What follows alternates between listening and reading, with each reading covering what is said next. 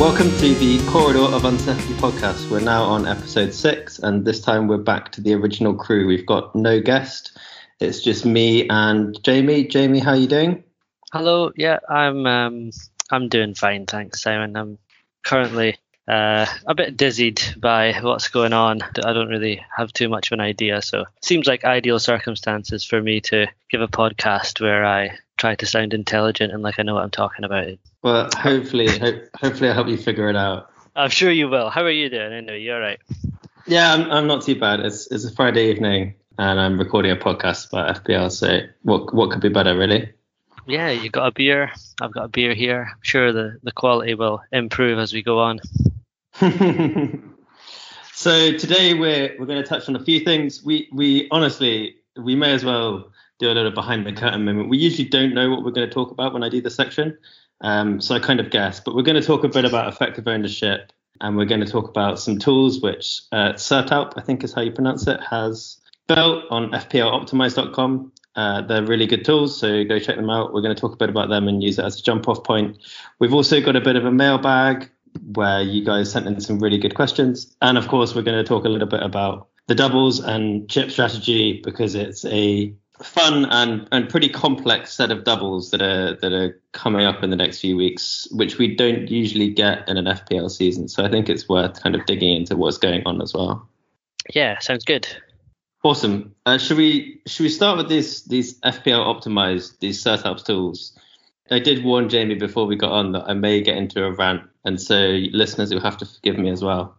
But these tools have introduced kind of two new concepts, which is your gain and your loss. So it's all to do with how many people in the game own the player relative to you. I think this is probably worth stepping back.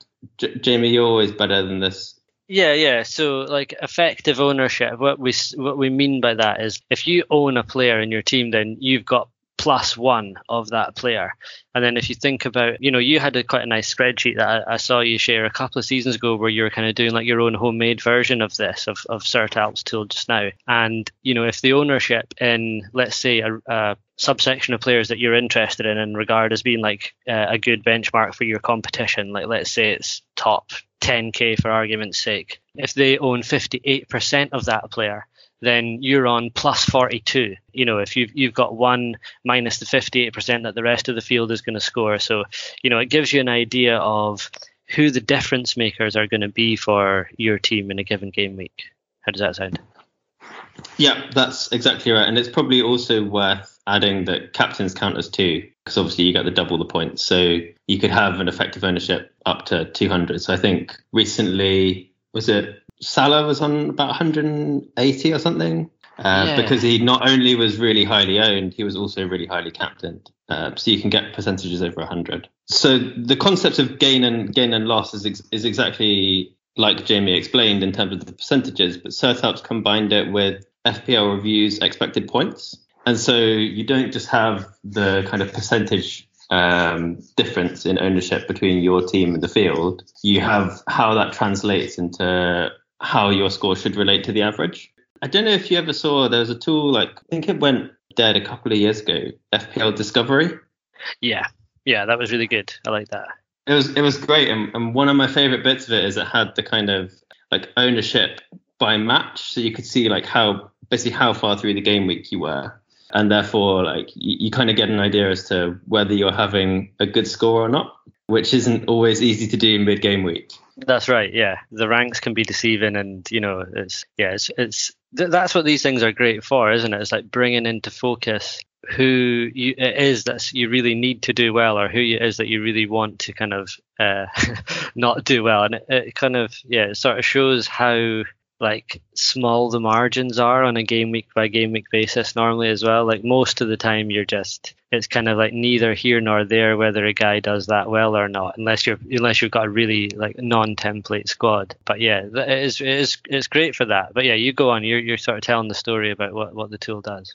I think it's a really interesting point around how small the edges are. So there's one graph on there which is the difference to average graph, and it kind of like chucks out what your team's expected points are versus the field, and kind of how that changes over the game week as the matches are played. So you get this kind of like nice visual of what you would expect your score to be doing. And you always look at this graph and it kind of goes like from 0 maybe down to like -8 or whatever, and then like up to like 10, and then it kind of like settles somewhere. If you've got a pretty good team, somewhere between like 0 and 4 as like an edge in a game week, let's say. And then as soon as the game week starts, you see your actual line just go swinging wildly up and down. Yeah. And you're like, well, okay, there's a lot of variance there.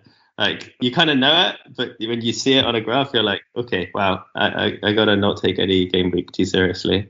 That's right, and it is really good for that, like the perspective, isn't it? You can see how lucky or unlucky you can be in these really quite small transactions. Just like Son gets 2 or 3 bonus points for completing his 15th pass or something like that, and it's like that actually puts a 2.5 point dent in your in your points expectation for the week or something like that. It's pretty stark what it reveals. Yeah, I think it's probably the most demoralizing thing when you're like, oh yeah, I got like a 4 or 5 point edge on the field this game week, and then the first game's played and you're like 10 behind your expectation, and then you're like, that's all in a 10-point hole. Yeah, I know. It's really cool, that idea that you had to like you say, to combine the pre-match expectations is a really powerful thing. So you've got this reasonable view of not just what you expect to score, but what the field is expected to score against you. So are you like, how good a game week could it be? And then as it develops, it gets populated with the actual results, and you see it. You have this visual. When you put the graph in of how that looks over time. Yeah, it's just a really cool tool, and he's doing a lot of really good stuff. He seems to be really engaged and working on it a lot. So definitely somebody that the FPL community should embrace. I think we have. Certainly our corner has. He's kind of getting minor celeb status, I would say. Yeah, I agree. The other thing, and I think this is probably worth mentioning because it's quite a nice jump off, is he's kind of graphed on a single graph where you can see your expected loss and your expected gain for any player in the field. And so I'm just looking at it now, and last week, if I hadn't owned Bruno Fernandes, then I would have had an expected loss of like 8.4 points. And so I would have had a really, really large bet against Bruno Fernandes. Whereas obviously the game is something you would normally consider doing, is it? That would just be anathema to you to take a large bet against Bruno Fernandes. No, yeah, I mean, it's I can't think of any time I've ever done it, really. No, nothing's springing to mind at all. So yeah, I mean, people say a leopard can't change its spots, but I've been taking big bets against Salah, not Bruno Fernandes. And traitor, totally traitor stuff. Yeah, you've changed. But there has to be one, right? I wouldn't be playing FPL right if I wasn't making a big bet against the field in some way. That sounds right. Yeah. But this is like anathema to the kind of the analyst way of thinking. But I think we should factor in effective ownership into our decisions all the way through the season. And I'm going to give the case against it first. Cool. So the case against it is it's pretty simple. It is the more points you get at the end of the season, higher your rank, and therefore you should do the things which maximize your points, and you shouldn't worry about what everyone else is doing. It's pretty simple, right? Yeah, that's it. Now, that makes complete sense. There's a couple of like edge cases where maybe you want to sacrifice some expected points to like get a differential or two towards the end of the season to kind of increase your variance if you're chasing like a specific goal. But generally, in a nutshell, that's kind of the case. We kind of build these models, and me as well, and they spit out like a single number, the expected points a player is going to get. Now, there's two sources of uncertainty in that number. There's the kind of uncertainty as to how it's actually going to turn out. So let's say like Bruno Fernandes has a 7.1% expectation. He obviously can't score 7.1 points in FPL. It's impossible. And that's made up of like a chance of him blanking, a chance of him blanking but with a clean sheet point, all the way up to like getting a hat trick and 2 assists and 3 bonus. and you've got a distribution there which you've like quantified the uncertainty, right? And so you've got your kind of average value of the whole distribution. Mm-hmm. The distribution itself is also subject to uncertainty. We don't know what inputs we should be putting into our model. We're trying to estimate what the like player's true level is based on a sample of observations, i.e. the matches that they've played. And obviously with a case like Bruno Fernandes, this is one where, and Jamie Vardy the season before, where we had them pegged at a certain level based on our sample of observations, and then their underlying level improved, and we started a podcast to deal with trauma. That sounds right. So because we have uncertainty on the distributions, and we try to pick the players with the highest expected points, we're going to be overestimating systematically the points that our players are going to get and underestimating slightly the players that we don't pick. Just mathematically. Does that follow? I saw you making this point. Yeah, it just, when you were talking about outliers in your model, like value outliers, and it was on the same lines, and I thought it was a good point, although I haven't had time to fully process it yet. But the idea is basically, if you're higher on someone than other people, the probability that you're wrong to be higher on that person is like larger than the normal amount of uncertainty that you would assign to, a model, basically. Is that fair? Is that a sort of fair summation of what you're trying to say? I think that's definitely true, and that's kind of like another part of why I think we should care about ownership more than we do. Mm-hmm. But this kind of point is true no matter what anyone else does. So if you imagine, even if you've got an unbiased model, but you know that all of your point predictions have had a random number added to them, that's kind of the way I would think about it. And then if you select all the players that are at the top of your list, you're not just picking players on their actual underlying level. You're picking them on the underlying level plus the model error, because that's all you can look at. Yeah. And so you're going to be picking people on average with a positive model error. Yes, I would say so. Yeah, and that was the point I was trying to sort of convey. Yeah, that's right. That is my understanding of the point you're trying to make, and it seems reasonable to me. Yeah, I could believe that if we accept that the models are going to contain bias, and none of us have made a perfect one, then yes, the people we'll tend to pick will tend to have like a bias which goes in their favor. And that's part of the reason why we're picking them. Yeah, I would agree with that. Exactly. And what we don't have great estimates of, at least as of yet, is how large this effect is. So we could be looking at like situations like Bruno Fernandes happen a lot. But we've got one a season so far of the high profile ones, but there'll be other players which maybe they're also kind of getting positive model error, but not enough to get them in our teams. Because of that, and this is why I think it links to the loss and gain, is you're always making a bet on either owning or not owning a player in FPL. Yeah. So the field is making like a certain bet, and you can either choose like 0, 100, or if you captain them, 200, and the field is going to pick some number in between. Yes. And so, like Bruno Fernandes last week at 140% effective ownership, if I don't own him, I'm making a really, really big bet against Bruno Fernandes. Mm-hmm. And my hypothesis, and I'd be interested to see if this actually holds up in the Rogue household, is that the bigger bet you're making, the surer you need to be about that bet. Mm-hmm.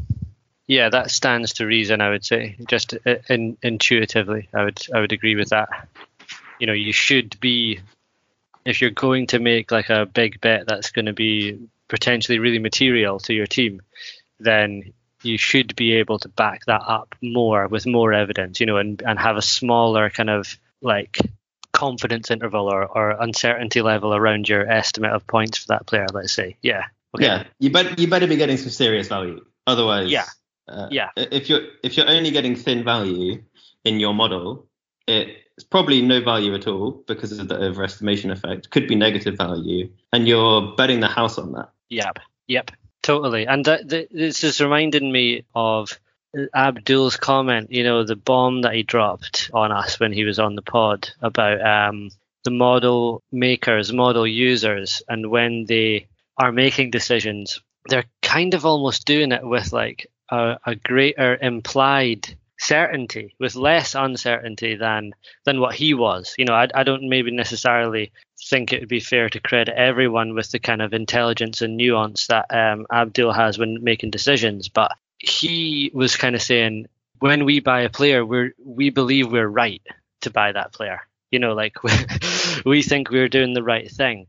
Whereas when he does it, he's like more kind of like, well, this is what I'm going to do. And it could be right, but I want a way out if it's not, and I think that's maybe something that as a model maker, I've been guilty of doing in the past, is like taking these kind of strange bets against the market because of something that I was believing in, that I was considering to be signal, that I was considering to be more like, maybe more certain than I should have been, based on looking at my model for hours a day for the week leading up to me making my transfers, And I think that this kind of insight that you're having, a development of that kind of thought that Abdul had, does that sound right to you? Yeah, I think it's taken me a while to like digest that pod. Yeah. Abdul really, that was like a dagger. It's an absolute dagger through the heart when he was like, so you guys are assuming you get the players right, and I was like, oh god, oh no. It's spiraling. Totally. It's just like, it's just so succinctly put, and it's just like, you model is complete folly. Yeah, it was such a good sort of insight that he had. Yeah, totally spot on. Yeah, that's all I've got on effective ownership. Right, that's good. Right, well, we should still talk about that, because there was stuff there that I wanted to talk about. There's stuff there that surprised me a bit. One thing just to note to begin with is you were kind of talking about that through the lens of someone who is either a modeler or is using a model like for the basis of a lot of their decisions. And I suppose it's a safe assumption that people that listen to this podcast are people who are doing that.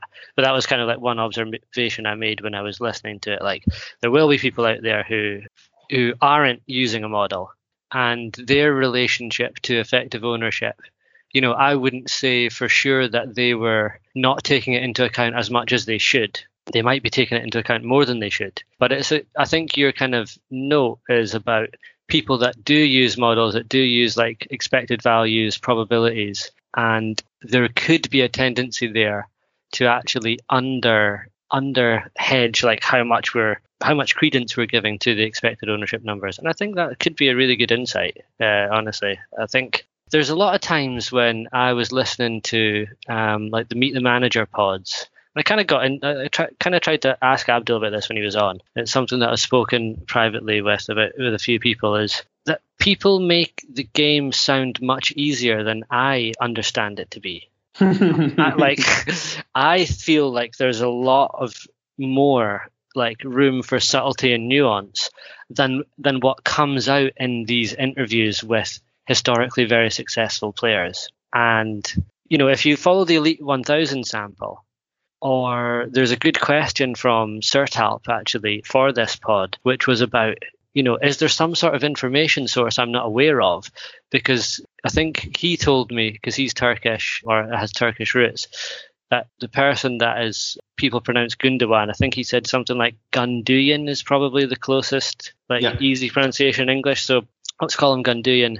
Its ownership went from like, I don't know what it was. I don't have the question in front of me, I don't think, but it was like, let's say for argument's sake, it was like 5% to 40% in the space of a game week. And, most models wouldn't pick up on a kind of change in the potential of a player that fast. So where are people getting this kind of source of information that causes them to jump on a player that fast? And all those like these kind of things that I'm saying here, which don't necessarily seem connected, are making me more aware of people just kind of making it simpler than I am making it for myself. The reason why I think his ownership went up so massively is because people see KDB's injured, so his game time is going to be increased, and he's going to be on penalties. and he's looked quite good recently, and he scored last week. And that's kind of it. And he cost 5.5 million and plays for Man City. And that's all that one might need to know.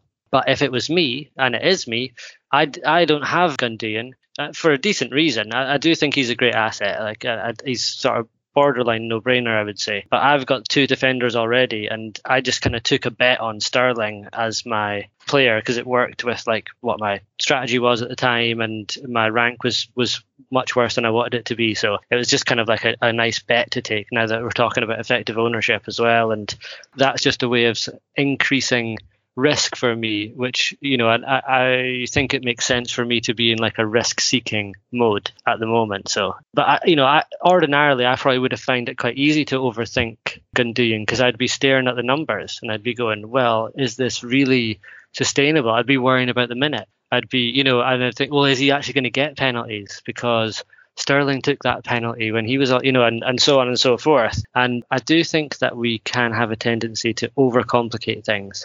I think that's right. I think Sterling is a fine bet to make. I don't think that's bad play at all. I think I remember when KDB got injured and I was kind of toying between Foden and Gundogan, and I then went on FPL review for the Hivemind minutes, and I just kind of made a mental note, and I was like, I'm gonna need transfers. Don't bring in anyone who's like under 75% expected minutes. Just as like a rule of thumb for myself. Yeah, it seems smart.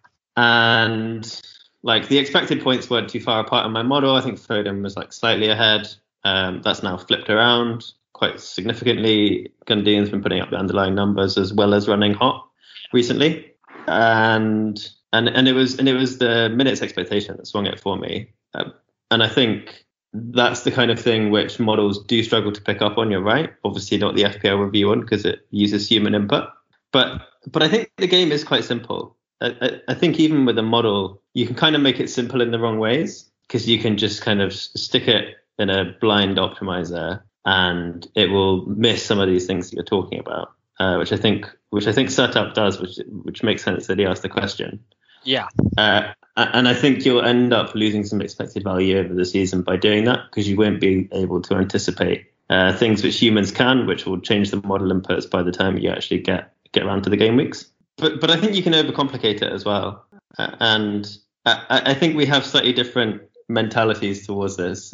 I think you have a natural pessimism towards what could go wrong. And I think I have like a carefree naivety. I think you do. Yeah. I see us as being different in that way. If you look at our game week 1 squads, there was like, you took all the bets that I was kind of like, all the kind of bets I was like, well, he'd be nice, but you just can't do that.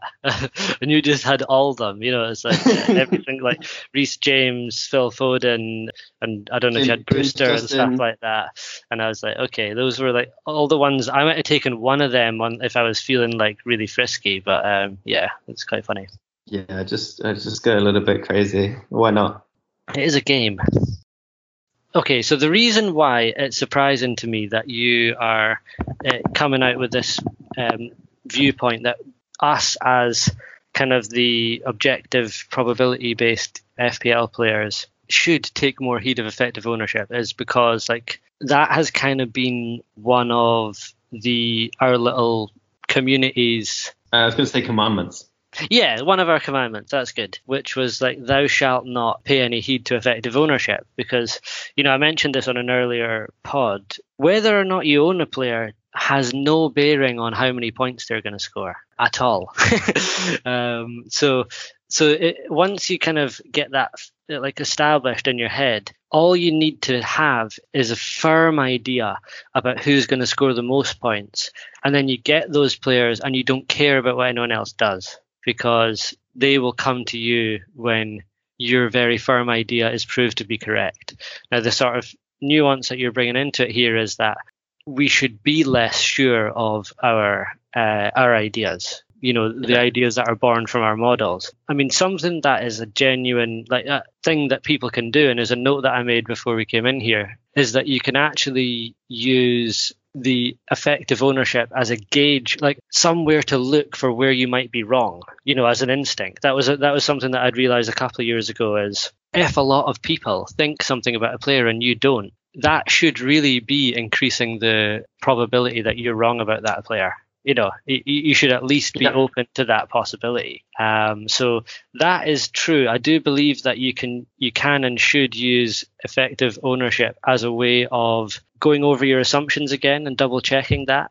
Generally, I have been happy, and you certainly have, to let people go and own assets that we don't believe in. It sounds like you're kind of coming around to maybe not being so sure about that. For me, the thing that I think you've got a point. I think the thing that depresses me about it is it does tend to make the game more simple in a way that makes me feel like it should be harder to demonstrate skill.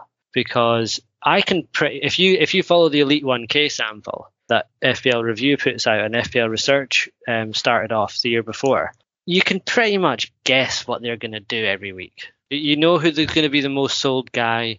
You know who's going to be the most bought guy. Sometimes it surprises you a bit, but this is kind of getting to like Sertal's question. If you kind of hang around in the community enough, you can sort of feel it in the air about where the market is going to be going on certain players. And if all you did was do that thing every week, doesn't sound like that much fun to me. But maybe there's still room for fun. Maybe there's still I agree.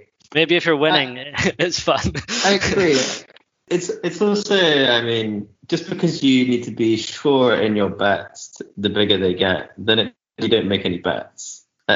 This is not everyone should only follow effective ownership kind of doctrine. It's maybe we should loosen the doctrine in order to take it into account.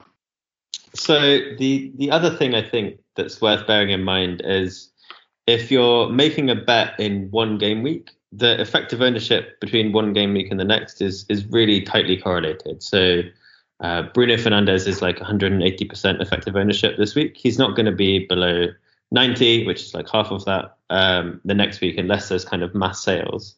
And so if you're choosing to bet against a highly owned player at a single game week, then you're going the next game week, you either have to use your transfer to reverse that, or you have to make that bet again.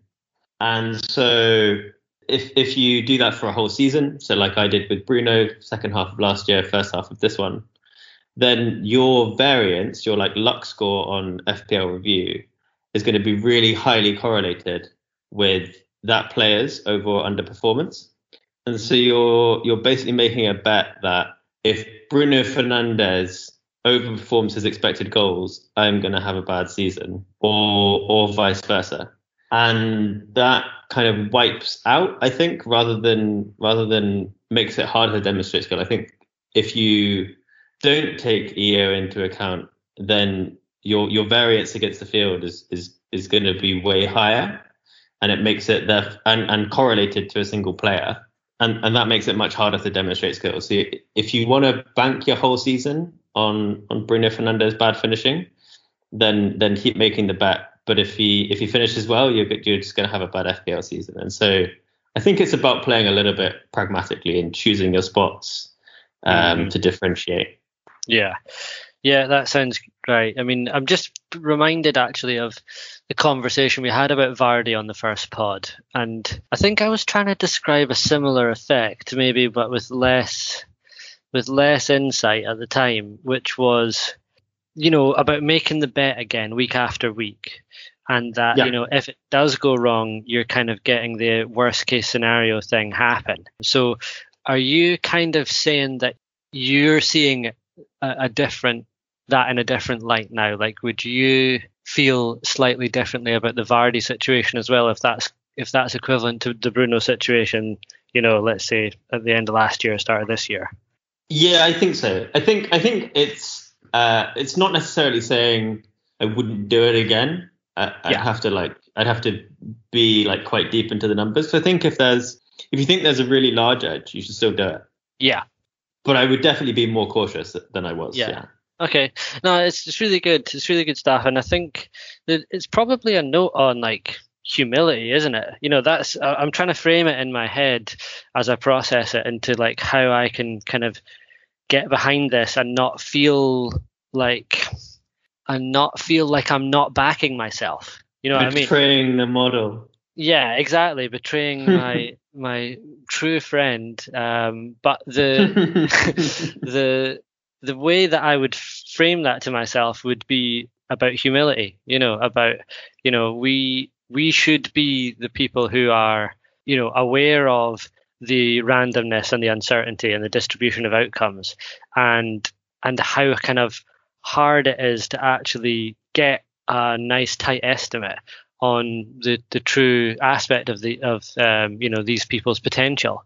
Therefore, we should we should be able to sort of show some humility around our predictions and say, well, if the field are feeling that strong about him and there's lots of smart people out there who are watching more football than me, then maybe that's something that is worth bearing in mind a bit more. Yeah, I could probably get behind that a wee bit. Yeah, and I think if you kind of look at like how XG has kind of bled into FPL and kind of taken over in the last couple of years, the predictive points model is going to do that in the next couple of years. So we've got to find a new edge somewhere. That's true. Yeah. Well, I'm certainly not feeling confident about finding that edge tonight. But yeah, okay, good chat. I don't think there's much more to say on EO. I don't know how you feel. There was a couple of questions about it specifically. Like where do you both currently stand on it from James Owens? I think we've answered that. There was one question from Ukint Person, which was to do with your objectives. Like if you have a particular objective, top 1K or whatnot, then does that kind of influence your thinking on effective ownership? And I think we kind of touched on that. We've touched on that before about it being related to risk. If you want to chase risk, sure, take the bets against the effective ownership. If you want to avoid risk and immunize yourself, then go with the EO plays. And also, I saw some chat which always comes up when you see someone like score in a week and your rank doesn't move because they've got like you've not captained them and they've got an EO of around about 100%, and people say, what's the point in even owning them? Do you want to give a strongly worded message to those people? Yeah, it's pretty simple. If you didn't own them and they score, your rank really plummets. It's not rocket science.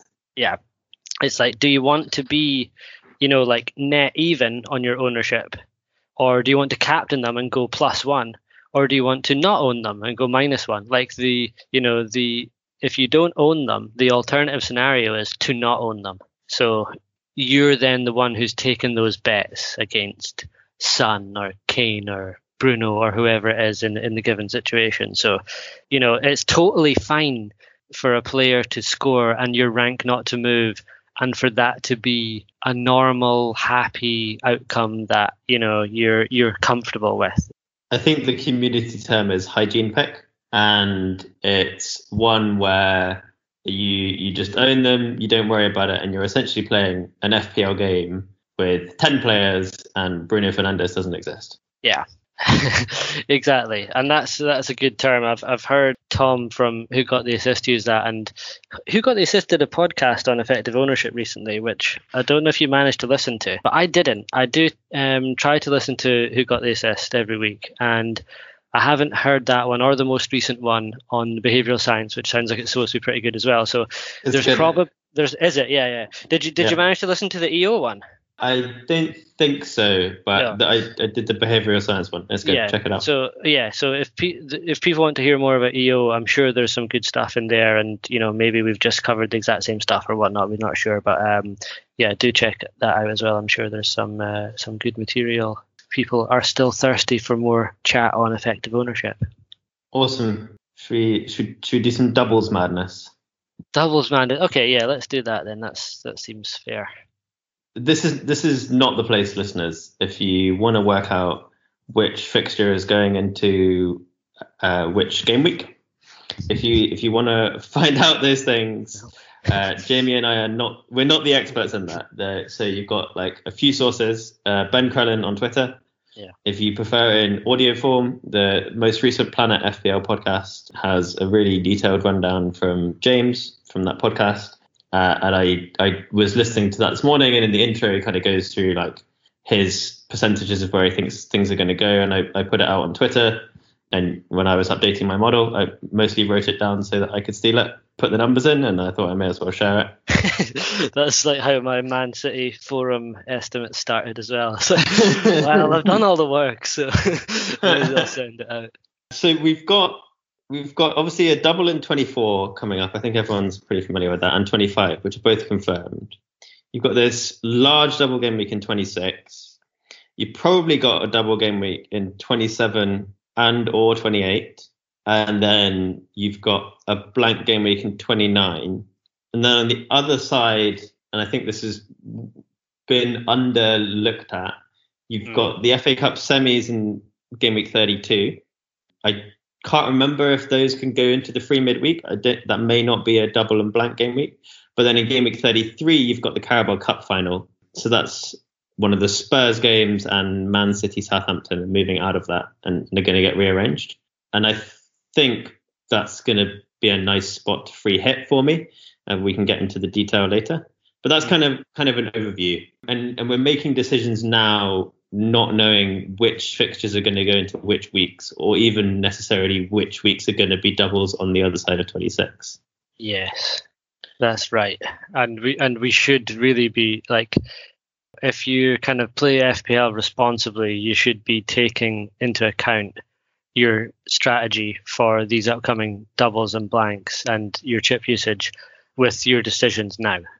Like, and you know, I was last week, and I don't know, you know, it was kind of reasonable enough to do it last week because there was certain things that were becoming clearer. Like once I worked out who was likely to progress from the FA Cup and stuff like that, it sort of you got a little bit of a jump on that. But now is the time to really be doing it.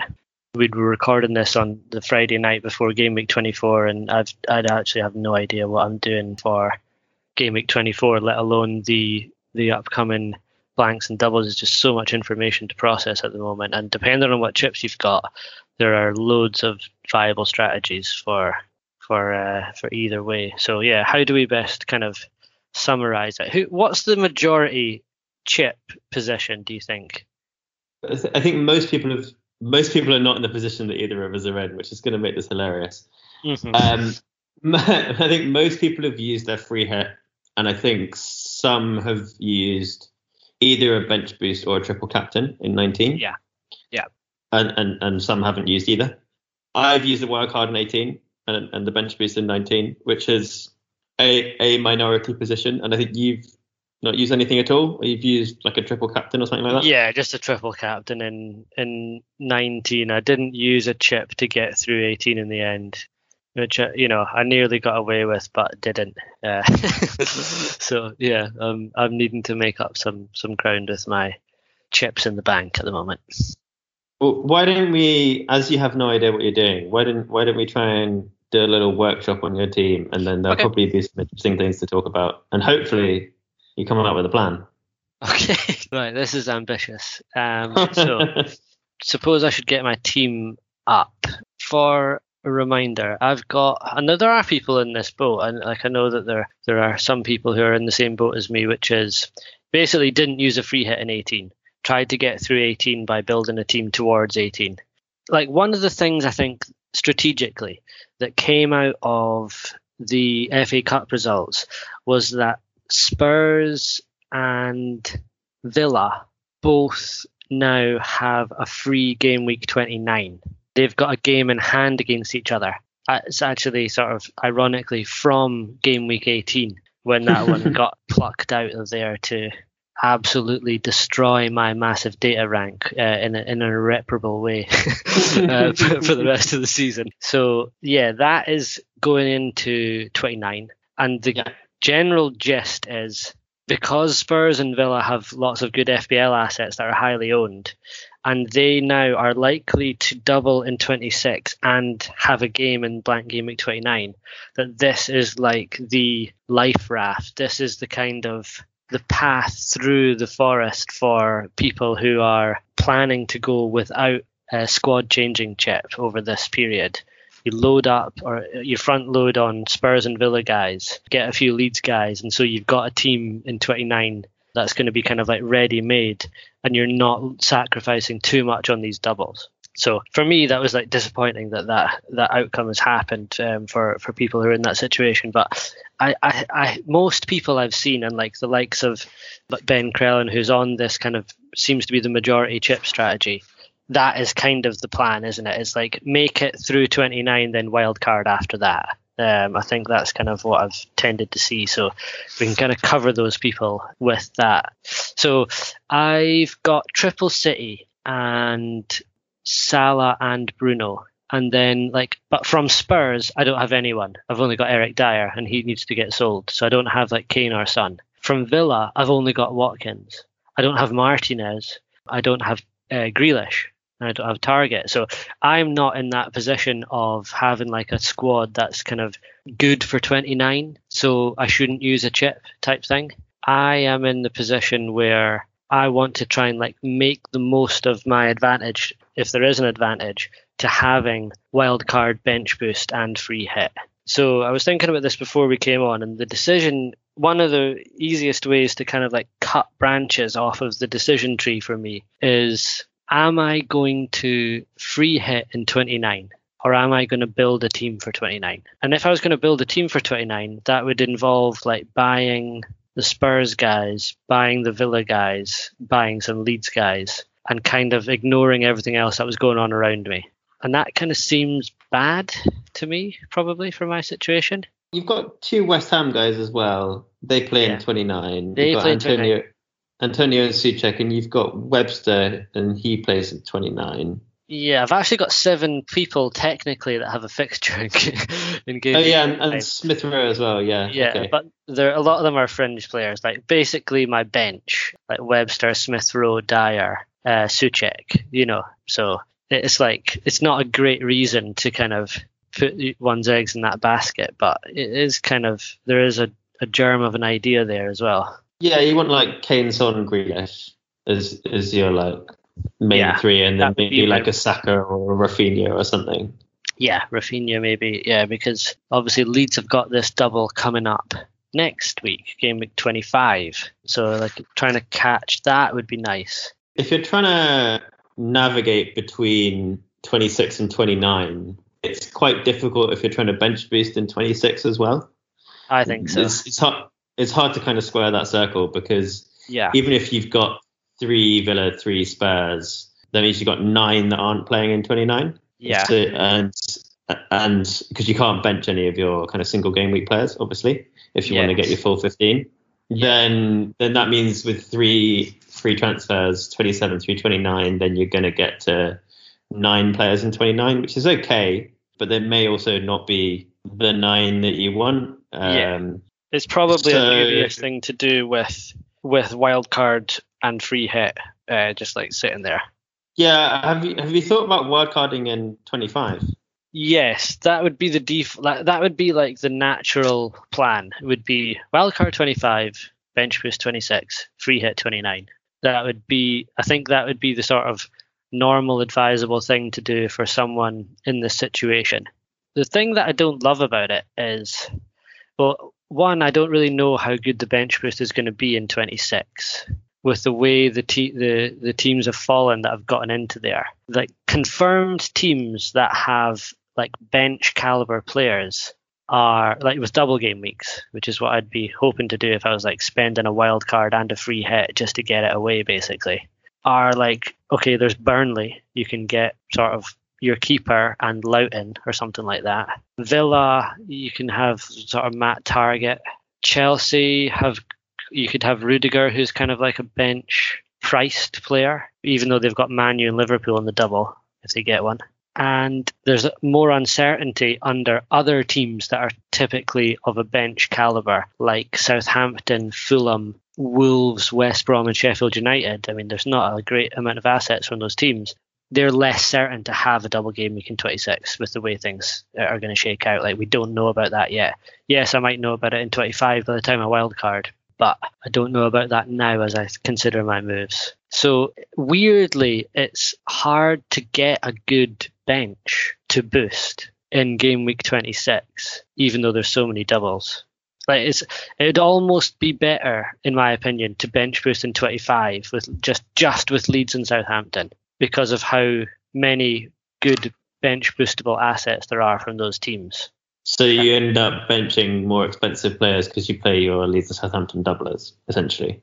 Yeah, but I think we kind of, well, at the moment I only have McCarthy and Bamford, but I've got 3 free transfers before game week 25, so I could get Dallas, Vestergaard, Rafinha, Adams, people like that, and those would be bench caliber players in a normal squad. And then for this game week, then you elevate them from the bench with the bench boost. Would be the kind of way I would frame it in my head.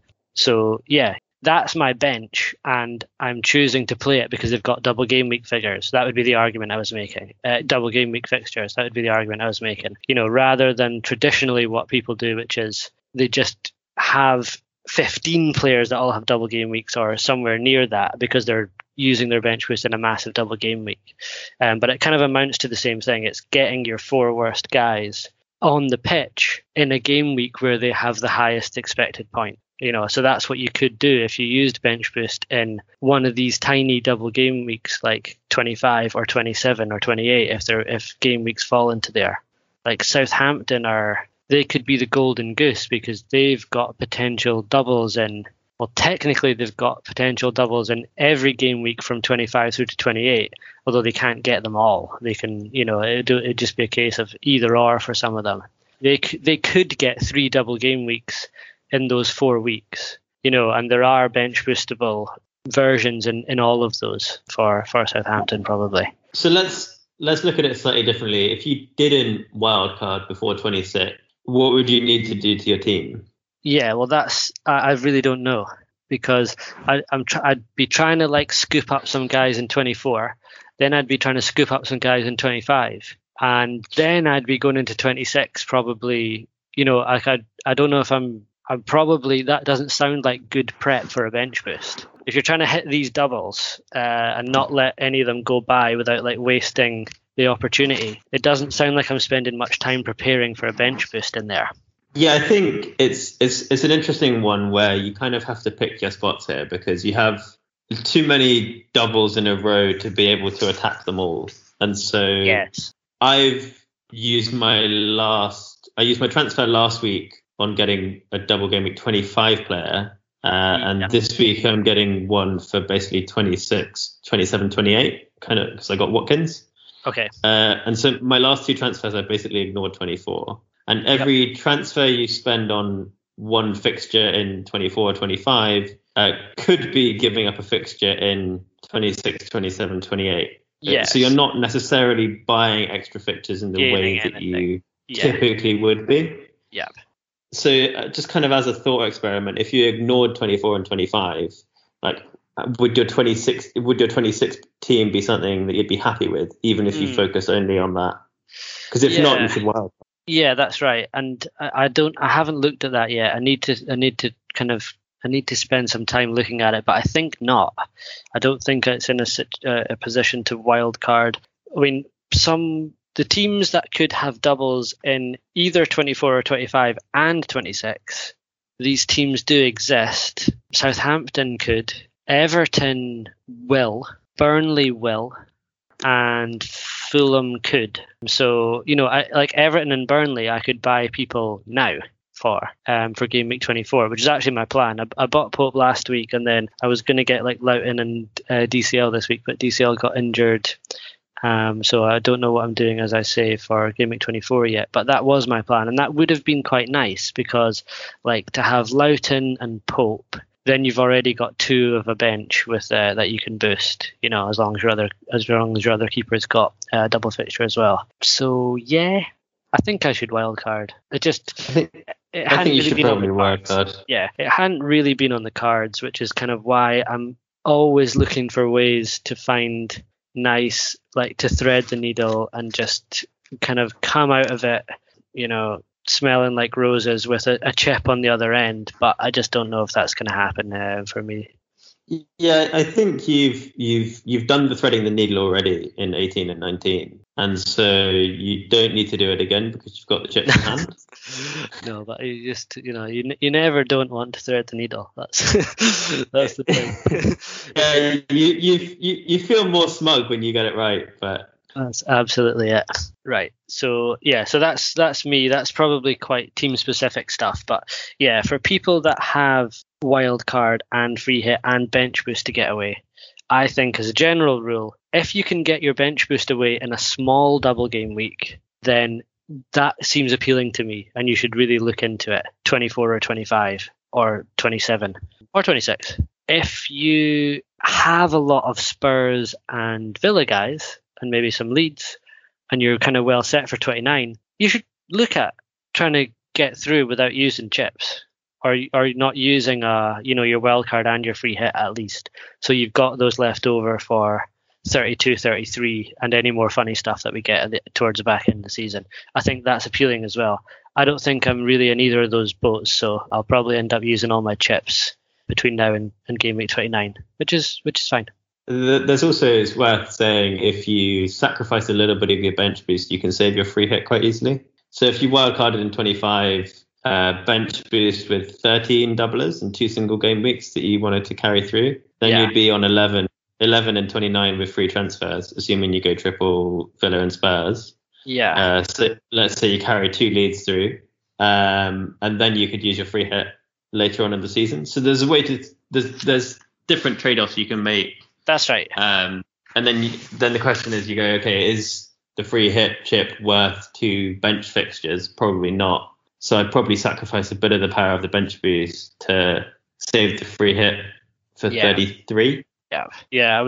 I saw some comments from Stefan Hogsrud, and he was kind of saying the same thing. It's like the bench boost is not going to be this like perfect thing for anyone probably anymore, because of how like helter skelter these double game weeks are in the next 6 weeks coming up. You can't win in one place without losing in another, like you said, Simon. So it's kind of like letting go of that idea of having the perfect bench boost or everything working out perfectly, and then trying to be a bit more pragmatic. I think the thing is, for me, when I start going down that road, I don't need to go down too far before I'm not using wildcard or free hit. You know what I mean? Like, I'm just getting by in 26 and bench boosting like a nice squad, which can also survive 29. But I'm probably not far away from that squad just now. So far away that with the 4 FTs I have between now and then that I couldn't get there. So that's, that's somewhere, something that I've still got to decide. So just really uncomfortable position to be in with so little time and so many different possibilities. I'd rather that some of those branches were pruned for me to sort of narrow my search space and simplify things. But hey ho, having flexibility should be a good thing. So I should be able to find the best path. Yeah, I would wildcard in your spot for sure. And I'd probably save the free hit for 33. It's probably worth talking about 33 rather than 29 as why you'd want to save it. So I think the probability of COVID shenanigans has kind of gone down quite significantly. Yeah. Like the background incidence has gone down a lot. Obviously the vaccination is kind of picking up. And altogether, I don't think you'll see many, if any, postponements from here until the end of the season. But 33 is when you've got the Carabao Cup final, so Man City and Spurs both blank. And if you think of like the template team that you'd want to carry through 26, 29, you're probably going to keep your Triple City through your 29 and just bench them. So that's going to be 6 players that you have got, and they're quite nice fixtures between 29 and 33 as well. It's not like you'd want to be jumping off. And then in 33, Liverpool play Newcastle, Man United play Leeds, Leicester play Crystal Palace, could have Vardy back by then. And so there's some really nice fixtures for teams that you otherwise wouldn't be on, as well as six of your players blanking, that I think it could be harder to navigate or a bigger edge to be had than there is in 29, given that the Villa Spurs game has moved into 29. Yeah, it's a good point. It is a good point.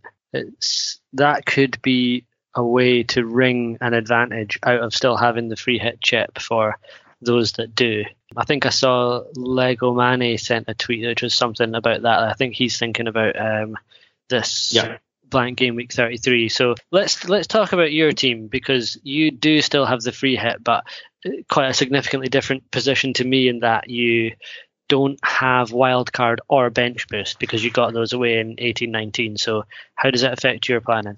Yeah, I'm in a pretty nice spot, I think. I'm basically letting 24 not go completely, but not really attacking 24 and using that to power the whole rest of the setup. So I've got Areola in goal, got Triple City, Cancelo, Stones, Gundogan.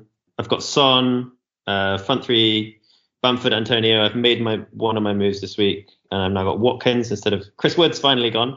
Whoa! just when he was just when he was getting all these double game weeks. Is he injured or what's the deal with him? Yeah, right. Yeah, he's got an injury. Right, it is hilarious that he survived 2 wild cards and then he's gone in a double game week. Yeah, that's typical. And then I've got Grealish, Bruno Fernandes, Rashford, Dallas and Holding, and Mendy. So I've got 4 for this week. And I've got a bunch of money in the bank as well, which is nice. I've not found a way to spend it all because I either want to spend about 2 million more than I've got or none of it at all. I don't know if you found the same thing. Well, because I don't have Gundogan, I don't have that problem, but I know a lot of people with that. Yeah. You know, that was going to be one. That was something I looked at because I knew that I might be wildcarding in 25, and I thought, well, if I get him, I'm just going to have a bunch of cash sloshing around, and I can't really see how to spend it. So I think a lot of people will be in your shoes. So it's probably is something worth talking about is how to actually get this money out. Like, one thing you don't want to do, probably, I'm guessing, is spread it out, because then you're going to have a KDB problem when he comes back. Or maybe you don't if you just sell Salah or Bruno. I don't know what people are thinking, but yeah, that was kind of one thing I thought. Yeah, I think it's one of the things that Abdul said in the last part of about price points, and you end up in those awkward situations, especially if you spread it across defenders, because it's much easier to kind of spread 1 million here, 1 million there.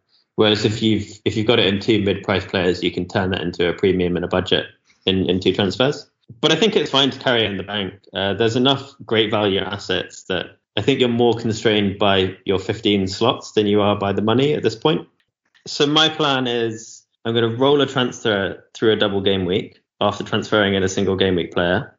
So I've got Watkins. Next week, I'm going to sell Rashford before he plays Newcastle at home. The more I say it, the more crazy I sound. He's gonna become Rafinha, and that's gonna give me the money to turn Antonio into Kane. And then in 26, I'm going to turn Soufal into a Spurs defender, and that'll be my 11th doubler. Then I'll have 2 Villa, 3 Spurs, 3 Leeds. So I'll be on 8 already for the 29 blank. Yeah, cool. Sounds good. And then roll that through, and then free hit in 33 is the current plan. Nice. Well, that sounds good. I mean, it sounds like the people who are having to navigate 29 without using the free hit, which you don't have to do, but you're choosing to do have like a lot of work to do between now and then. And it's kind of like mapped out. It's quite a narrow path that you need to walk. I don't mind that normally in FPL, if you walk in that narrow path.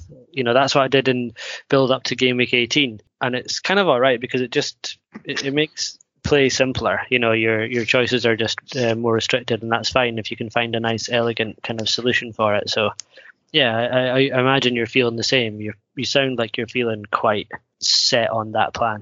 Yeah, I didn't really have a clue what I was doing until this morning, and I finally kind of got like a summary of where the fixtures are going to go in terms of like quantitatively which game week do we think they're going in. Yeah. And then as soon as I had that, I actually had a clear picture of what was going on because my model reflected reality again.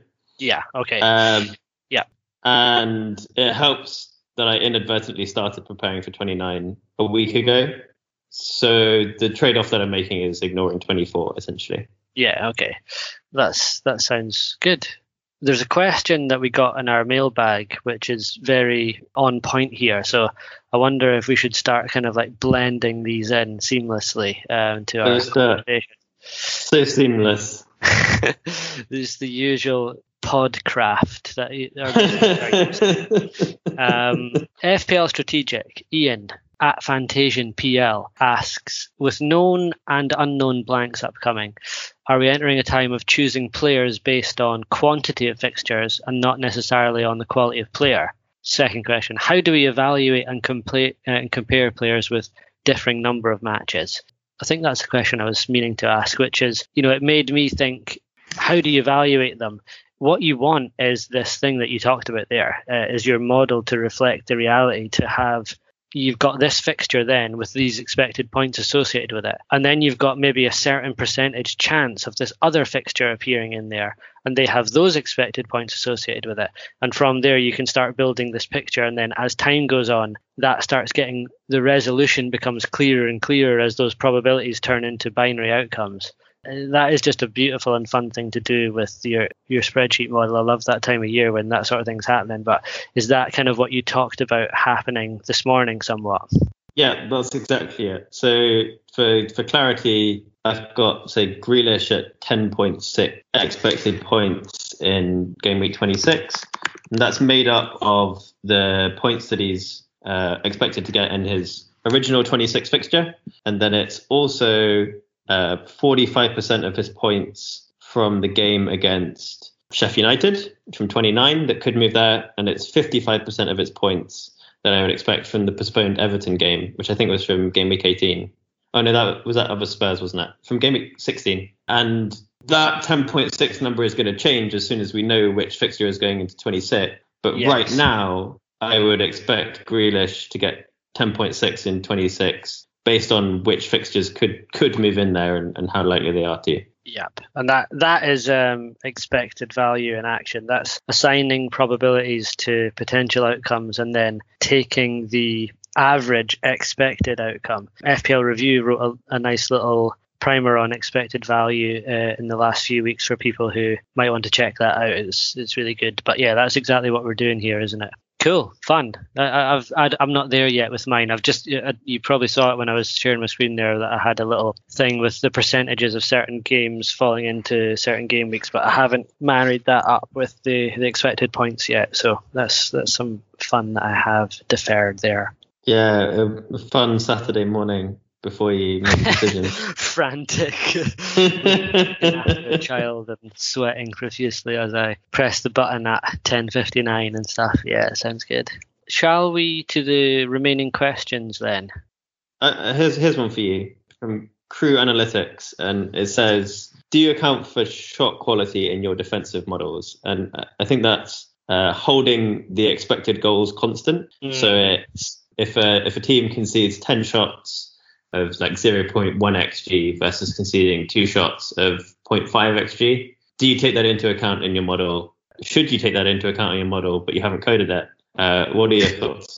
Yeah, this is a good and awkward question because I don't, unless I do it in a kind of informal, kind of soft way where I manually account for it by some knowledge of whether a team tends to concede high or low quality chances. But let's try and do a simple work through example as to why this makes a difference. But if you've got a team that concedes like 0.8 goals in a match, and one team tends to concede one shot, which is worth 0.8 expected goals, then they've got a 20% chance of keeping a clean sheet. But if they concede 2 shots that are worth 0.4 each, then the chance that they concede exactly 0 goals is the chance that neither shot goes in. So it'd be 0.6 by 0.6, which is 0.36, almost double. And that's an extreme example. Like no team ever has a XG per shot anywhere near 0.8 on average, or even 0.4. 0.4 would be high. Like normally something in the region of 11 or 12% is probably normal for like a XG per shot. But just to illustrate the maths, when you're talking about clean sheets, you're talking about the probability that you concede exactly 0 goals. So there can be nuances if you do concede like an odd profile of shots. Like Man City last year, they conceded few but against bad shots. You know, it was when they were getting turned over and when teams were like running against them. And I mean bad from Man City's point of view, like high quality shots. Yeah. And I kind of felt like that meant that I was tending to overstate their chances of keeping clean sheets. I spoke to FPL Research about this, and I think him and Review had done a couple of like little tests where they tried to simulate it, and they found that it didn't matter. But I think the thing that's key is, what are you holding fixed in your simulation? You either fix the XG per shot or you fix the total XG. And like these kind of decisions end up influencing the outcome. My intuition is that it actually should make a difference, but you know where this is going because you asked it in the question. I don't account for that in my model. It's probably 2 in the rounding. It comes into the space that I was talking about privately recently of like soft factors where, let's say I had a tough decision one week about which defender to bench, and I knew that one of them, you know, they had similar expected points, but maybe one of them happened to be on a team that conceded these high quality shots and one of them on these low quality shots. Maybe I would err on the side of the guy that conceded the low quality shots in that instance. You know, that's kind of as sophisticated as I would make it. Do you have anything to add to this? Not that much. I think my intuition is that it doesn't matter nearly as much. So just to kind of pull out the ranges, like last year, non-penalty expected goals per shot, Chelsea were top with like 0.12, Wolves were bottom with 0.08. Yeah. And if you think about it mathematically, the closer you are to 1 on your average shot, then the larger the impact's going to be. So yeah, going from a 80% to a 40% is going to have a like larger impact on your clean sheet percentage than going from a 10% to a 5%, even though you're halving both times. Yes. And so because the numbers are so tight, like they're in a relatively small range, and those are averages in themselves. So they're coming from quite wide distributions of chances. Yeah. And that's going to throw in even more noise into the mix. Yep. Because you'd see more of an effect if these were uniform shot profiles. Then I think it's worth worrying about if you're a coach of a football team. Yeah. So you want to create higher quality shots, all things equal. You'll win more times, even for the same expected goals, for just the inverse of what we've been describing. But for FPL purposes, no, I wouldn't worry about it. I think it's shruggable, isn't it? I think you've probably got better things to be spending your time on, even with regards to your FPL model, than this. But it's a cool question. That's a cool thing to think about. Like, because Wolves conceding low XG per shot, that is a thing that they've done for years. You know, that is a product of their playing style. They force teams into headers and long shots, and like Burnley do, and that's where it comes out. But Wolves don't really overperform their clean sheets relative to their expected goals against, I don't think. And you could argue it's like Patricio's not very good, but you know, there's some anecdotal evidence that it's not making much difference, I don't think, in the real world. Yeah, it'd be quite a fun one to just chuck in a regression where you go like clean sheets over a season, expected goals against, and XG per shot, and see if it makes any difference. Yeah, once you're controlling for expected goals against, does it add anything? Yeah, it'd be an interesting one. Good question. Cool. I think we've absolutely nailed that one. This one's from Adam Burton. He talks a bit about expected assists, but the bit that I want to ask you is, how do you predict FPL assists? Right. Okay. Yeah. So this is like when we had the episode on modeling, I sort of made a comment that sounded stupid, which was about how I always just go back to the rules. I just think about what is it that we're trying to model, you know, so in how are expected, how are fantasy assists awarded, and, you know, fill in the blanks here, but it's winning penalties, shots that are rebounded, and is there anything else? Winning free kicks as well, similar to penalties. Right, winning free kicks. And then there's also like setting up an own goal. Which is a weird phrase, but yeah. Yeah. And then obviously there are instances where FPL award assists that Opta do not, even though it's just an attempted pass. It's a pass that's attempted to go to a certain guy. It ends up getting there, perhaps after a deflection, and FPL decide that it wasn't a material thing, so they give the assist anyway, whereas Opta wouldn't in that instance. Yeah, although a slight nuance, it's Opta who give fantasy assists as well, but they just tag them as fantasy assists, not as assists. It's not FPL Towers making a decision; it's in the Opta data feed. Where did you discover this? Because that was news to me. Like I guessed that it was, I don't know if EA kind of do stuff for the data because they I understood that they had something to do with like the ICT index and stuff like that. So I kind of thought they were to do with the data, but I heard that recently, but I hadn't heard it before. Yeah, I can't remember where. I think it was like a tweet from somebody who worked at Opta, but I can't remember like where it was. Right. Okay. Somewhat official. Yeah, I would believe it. Yeah. Okay. So there we go. It is Opta that does it. Fine. That I can believe it as well. So with regards to modeling those things, you want to try and think about can we detect instances of players that do actions that are likely to lead to those kind of assists happening, and are those things repeatable? Would we want to bother making a model for them? So really what you kind of have to do with FPL assists is split it up into these separate buckets. You might have some proportion of just your normal XA, like for normal classic Opta assists, spills into your fantasy assist outcome. And then you might have another proportion, and those are for like the passes or the setting up own goals, like people that are trying to pass. And then you'd have one for shot takers, like something that could be related to XG. I remember at one point I had something that was like included XG and XG per shot in the model, because what you're kind of doing is saying what are the chances that the shot doesn't go in from a shooter, because that's the set of shots on which it is possible that there could be a rebound goal. So that might be like a factor that you could include in a little mini regression there. And then you've got the winning penalty stuff. So you might look at dribbles and, passes received in the final third or whatever nice stats that you can get that kind of hint at that. But it's a lot of work for not that much benefit, because it's a really fuzzy area. Like XG to goals is kind of fuzzy.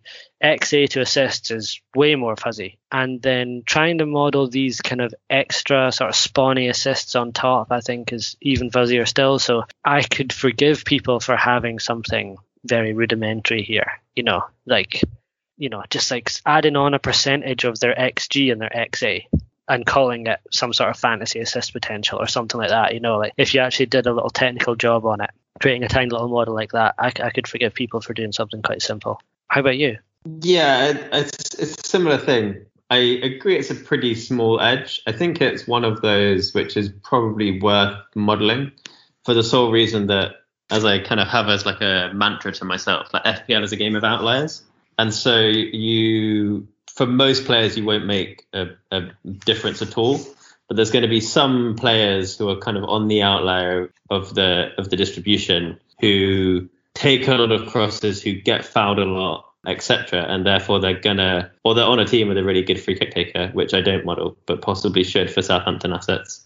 And trying to identify those players is the name of the game, rather than trying to get your kind of average model to be pretty good. And so, yeah, similar thing. I kind of started with the rules and then went, what counting statistics do I have that could correlate with those type of actions? So if you think of like getting fouled or winning penalties as like penalty box touches, probably the number of fouls, potentially the number of dribbles, something on their expected assists. And I just chucked it all into a regression. I probably need to update it, the coefficients, because it was about a year or maybe 18 months ago that I did it.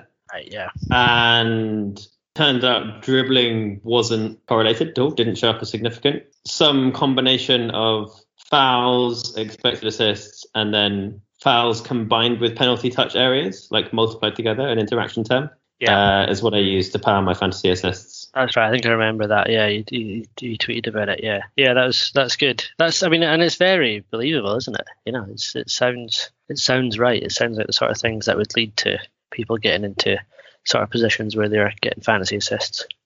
It's one of those things where I think there's quite a nice wider modelling point. Is if you start with the footballing hypothesis, then the things that you then find in the data probably aren't just spurious. Yeah. Whereas if you chuck all of the data in the world at it for no reason, you're likely to find something which correlates but actually isn't causative. Yeah, that's a pro tip. It really is the kind of most common way that you can be led astray by your data is by allowing it to show you things and suggest things that are not things that are going to happen again on a football pitch. There has to be a footballing reason why it would be some sort of repeatable thing that you'd expect to happen again. I totally agree with that, and it's a good note for people who are working with data. Shall I ask you a question? Go for it. Let me see what I think. There's one I'm sort of obviously personally invested in this year, but I think it depends on where you're sitting. Is there any way to determine if this season really has more luck than others? Something that takes into account fixture cancellations or players missing post-deadline? So this is, I think, yes, but I think not as much as people think. It's one of my pet peeves, I guess, is every season weird stuff will happen because football is a weird sport and it's hard to predict, and which is why FPL is addictive, because when you do get it right, then it's a really big payoff because it's a really hard challenge. So I think the craziness of the season in terms of results and so on, I don't think is any different to usual. I think the postponements has obviously created some variance for sure, especially the ones that happened after the deadline. I think things like 18. When did that Aston Villa Spurs game get postponed? Was it before or after? It was before the deadline. Yeah, so I think that's partly luck, but I think there's also if you're not wedded to your strategy, then you can kind of be flexible and use chips and so on, because it was a spot where it's not like you're burning a wild card in a spot where you would never use one, or burning a free hit in a spot where no one would ever use one, in just a normal single game week. So I think in that particular game week, there definitely is some variance in it. The edge that you would have got from your old strategy is gone. But there's enough escape routes that I think the effect is probably relatively small. I think the one in 16 and the one in game week 11, they're definitely just adding to the variance. But I think the fact that there's this kind of 4 doubles in a row and then all this shenanigans going on also increases the ability to show a skill edge. So I think they both kind of are getting dialed up. Rather than just the variance is my view on it. So maybe that's slightly different to how you're thinking about it. Yeah, I mean, it is slightly different, but I generally agree. It's definitely an optimistic view to say that we get this opportunity now to show a greater skill edge with the how you respond to the stuff that happens. But yeah, there's no doubt that removing games from a game week after the deadline is just adding pure randomness to the game. That's indisputable. An interesting part of the question was, is there a way to quantify it? Can we see it? Because it's something that is relevant to me, because I can't remember in which game week it was that it happened, but people who were building to not use a free hit in game week 18 will know what I'm talking about here, because they'll have felt it more. But the postponements kept on happening to teams that you needed to own players from in game week 18 for some reason. Man City, Everton, Villa, Spurs kept happening to those teams, and that was just weird. That is bad luck for people who are over-indexed on those players, especially the times that it happened after the deadline. I ran some polls a month ago or so, and I asked how many starter level players that you had missing games in the 4 postponements, and the modal response was 4 to 6. That was like 40% of the pool had 4 to 6. A quarter had 0 to 3. A fifth had 7 to 9. And then about a seventh or an eighth had 10 plus.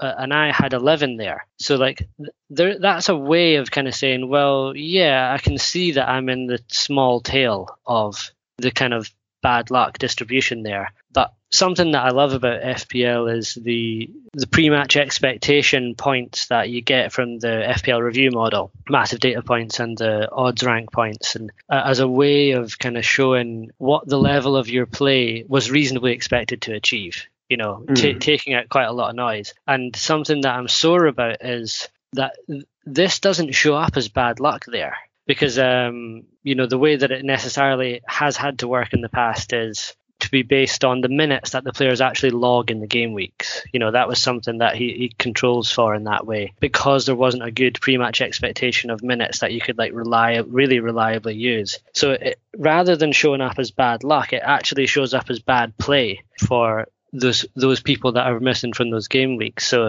I think my massive data rank was round about between 1 and 2k, nearer 1k, like going into that period, and it went down to like 75k after game week 18.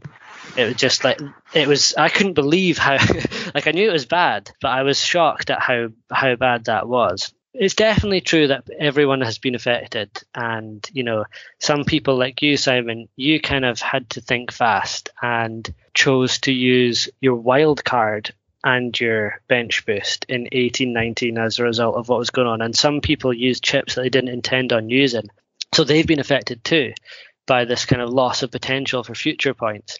But it did make me less interested in FPL.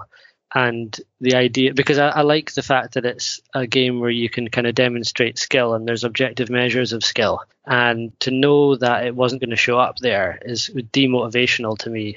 So that was something that I did feel does make this year a bit more luck based than other ones have. Like certain people, through no fault of their own, just because their strategy, have been kind of disproportionately affected by stuff that's happened. And fair enough. Like we roll on, and maybe you get some breaks later on in the year. But it's definitely, in my view, been like a little bit more random than previous years.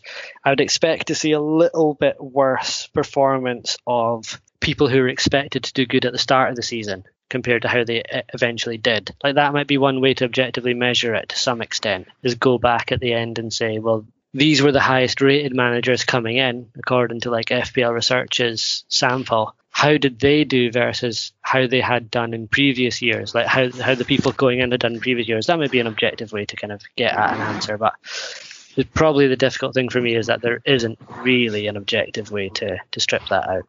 Yeah, I think that's right, and it's like a semantic rabbit hole if you go down like what is luck and what doesn't count as luck. Totally.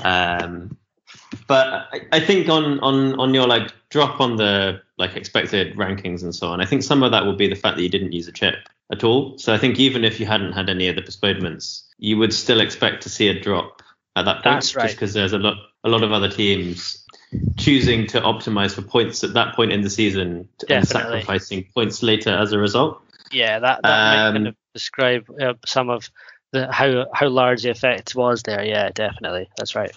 I think if you're just trying to like do a little bit of like quantifying and this very back of the envelope type stuff. So let's say the like motor response was 4 to 6. So let's call the average 5, and you had 11 postponements. Did you manage to get 11 players out in those weeks, or did you have your bench coming up or not, or did you just end up playing with 10 and so? That's the thing. Like I mean, I carried a good bench all the way through, but there were like in game week 18.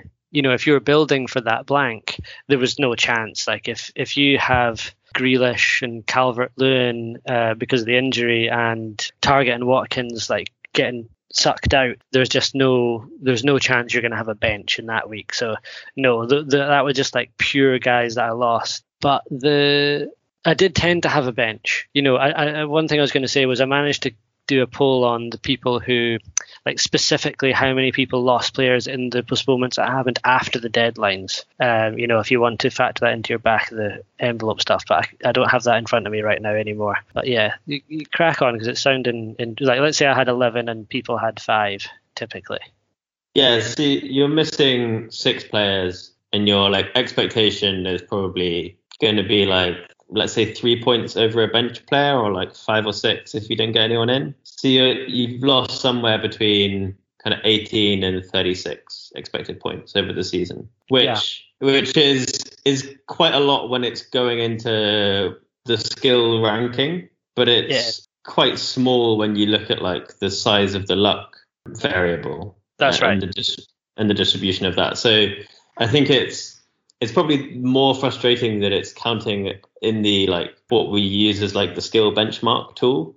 That is a frustration. Yeah. Rather than it being actually like way more lucky or unlucky than say like a hot finishing streak actually is to your FPL rank.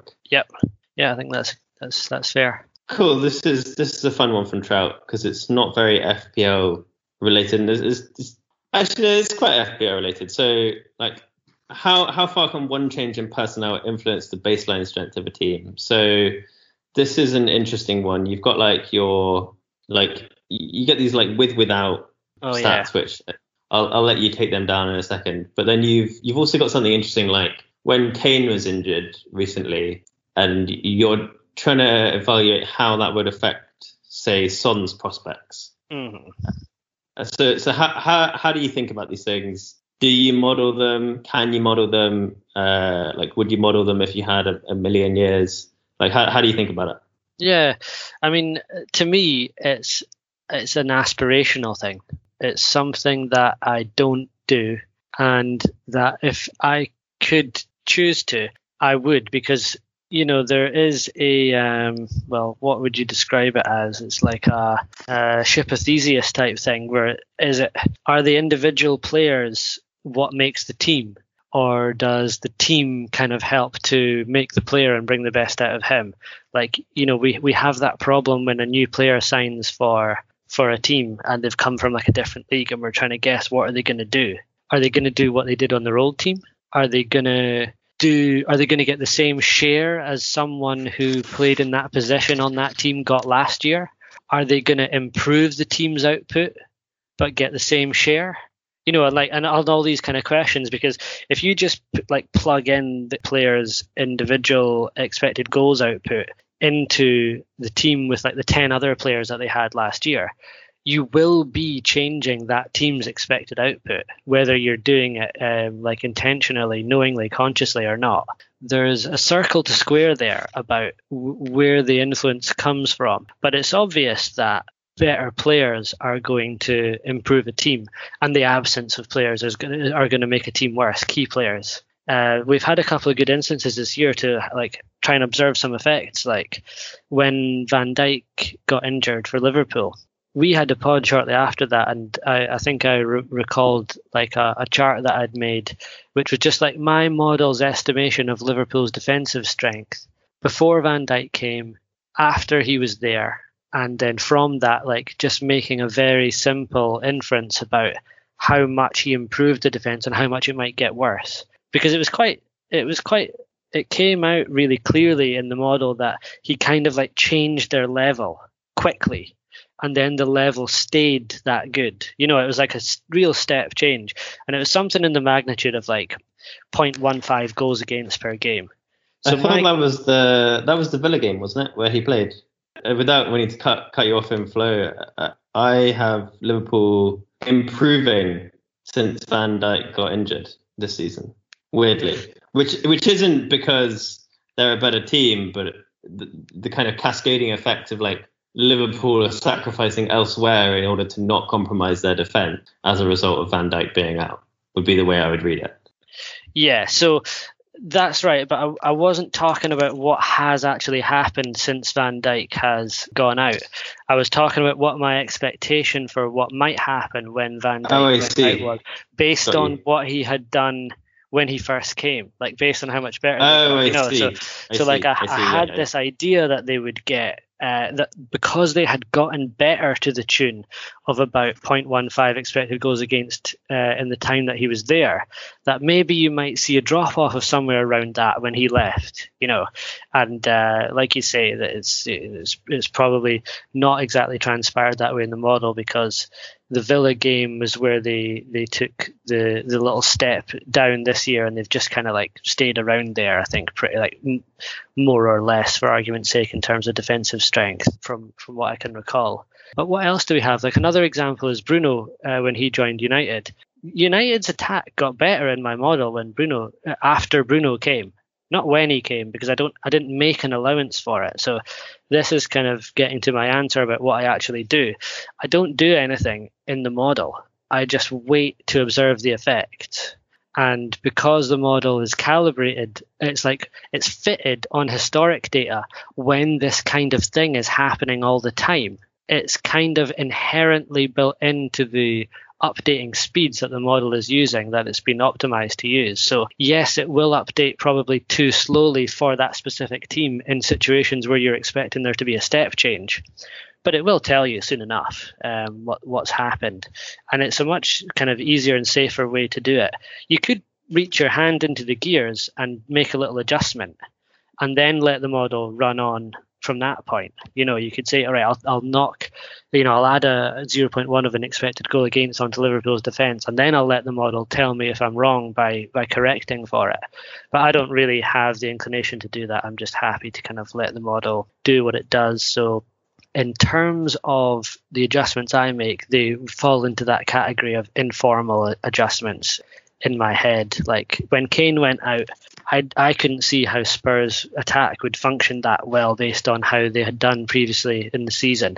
So I kind of docked Son a little bit of points in my head due to Spurs' output declining. Then obviously maybe he's on penalties and it goes back up. But it was an informal adjustment that I made. I'm not doing something formal in my model. I'm just waiting for my model to see what happens on the pitch and then tell me about it. How about you? What's your approach here?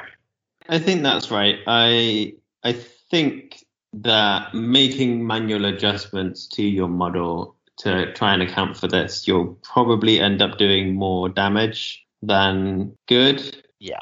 So if you can pick out examples of where a player has come in and it's improved a team or made them worse when they've got injured and so on. But you can also find plenty of examples of the opposite. So Chelsea, for example, went and signed 2-3 very highly rated attacking players in Havertz, Werner and Ziyech, and their attack is worse than last year. Yeah. Liverpool, Van Dijk got injured and their defensive numbers haven't moved because these things they're not static. So the coaches will make adjustments based on the talent that they've got in order to win football matches. That's right. And so if you add a load of attacking talent, that could improve your defense as much as it improves your attack, because suddenly you can play a more defensive strategy and still generate enough attack to win games because of the increase in attacking talent you've got. So I think the only responsible thing to do here is to let the model sort it out. I think with players and injuries is where, as FPL managers, we're having to make decisions. And the Spurs one was quite interesting. I almost wish Kane was out for another game, just from a data point of view, because Spurs played 2 games against 2 of the best defences in the league, in Brighton and Chelsea, and looked completely inept. And you don't really have enough to separate out, was it because Kane was injured, or was it because they were playing really good defences? Not much new information. And then and a half against Liverpool, which is the same category. Yeah, exactly. So I think generally these things are overrated by the community. And I think most of the time you can just kind of sail on serenely by pretty much ignoring it unless you get a huge injury crisis. I think the new player thing is quite interesting. I think you can ignore it there as well. So I think James Rodriguez is a really good example of this, because there's a lot of talk of he's coming from a Real Madrid team which scored 2.5 goals a game, to an Everton team which score 1.5 goals a game, rounding. And so therefore his numbers are obviously going to be worse. But James Rodriguez is a world-class or very highly talented attacking midfielder, and he's going to be Everton's best player when he arrives, which he wasn't at Bayern Munich on loan or Real Madrid. And so you would expect his share to go up precisely because he's a very highly rated player. And so you've got like two effects moving in opposite directions. He's coming to a worse attacking team, but because he's coming to a worse attacking team, you'd expect him to be a bigger part of the attack. That's right. And that is generally always that, you can kind of agree that there's going to be these effects that are moving in opposite directions that are happening with any kind of transaction like that. The player is either going to a team that's, coming down, so to speak, from a good team like that, or going up, and either way it cancels out. So to some extent, I'm not saying that it like scientifically cancels, but in a kind of shruggable way, if you're a kind of lazy pragmatic modeler like us, you can say, well, I'll just assume it's going to be the same, and then I'll wait to be proven otherwise. And I think that's totally a legitimate thing to do. Yeah, and it's also a really hard problem to solve, even if you're trying to solve just this problem. So I don't know if you've done much reading about like trying to do like plus minus player impact scores in football. I like basketball, and I follow some like basketball analytics, and it's a big thing there. So I'll have like a working knowledge of it, but I haven't looked at it too much in football. I know about the goal impact model, but not really much else. Yeah, so for our listeners, the basic idea is if a team does better when the player is on the pitch, then that's telling us something about how good the player is. And in basketball, it works really well because you have the players on the court are constantly changing. You've got rolling subs, and so therefore it's quite easy to differentiate. They'll be like 40% of the time when they're on and 60% when they're off. Whereas in football, you have much more consistent lineups. You have 3 subs typically used in the second half. You have huge game state effects, and you have way less scoring. And so it's almost impossible. I think Goal Impacts had to do a lot of fancy algorithmic stuff to get it to kind of work. And so trying to do it for FPL purposes of like what's going to be the impact on Tottenham from Kane being out is it's in the bucket of like, I don't care because I don't think it's big enough. And even if I did really care, I would have no way of tackling it. Yeah, I wouldn't be able to do a good enough job on it in the time that I have for it to be like something that's worth considering attempting. Yeah, which is the story of my life, really. Cool. So I think that's all we've got for today. Unless there's anything else you want to add, Jamie? Nope, nothing from me. Cool. Well, this has been episode 6 of the Corridor of Uncertainty podcast. Good luck in the game week deadline, which is probably already passed by the time you're hearing it.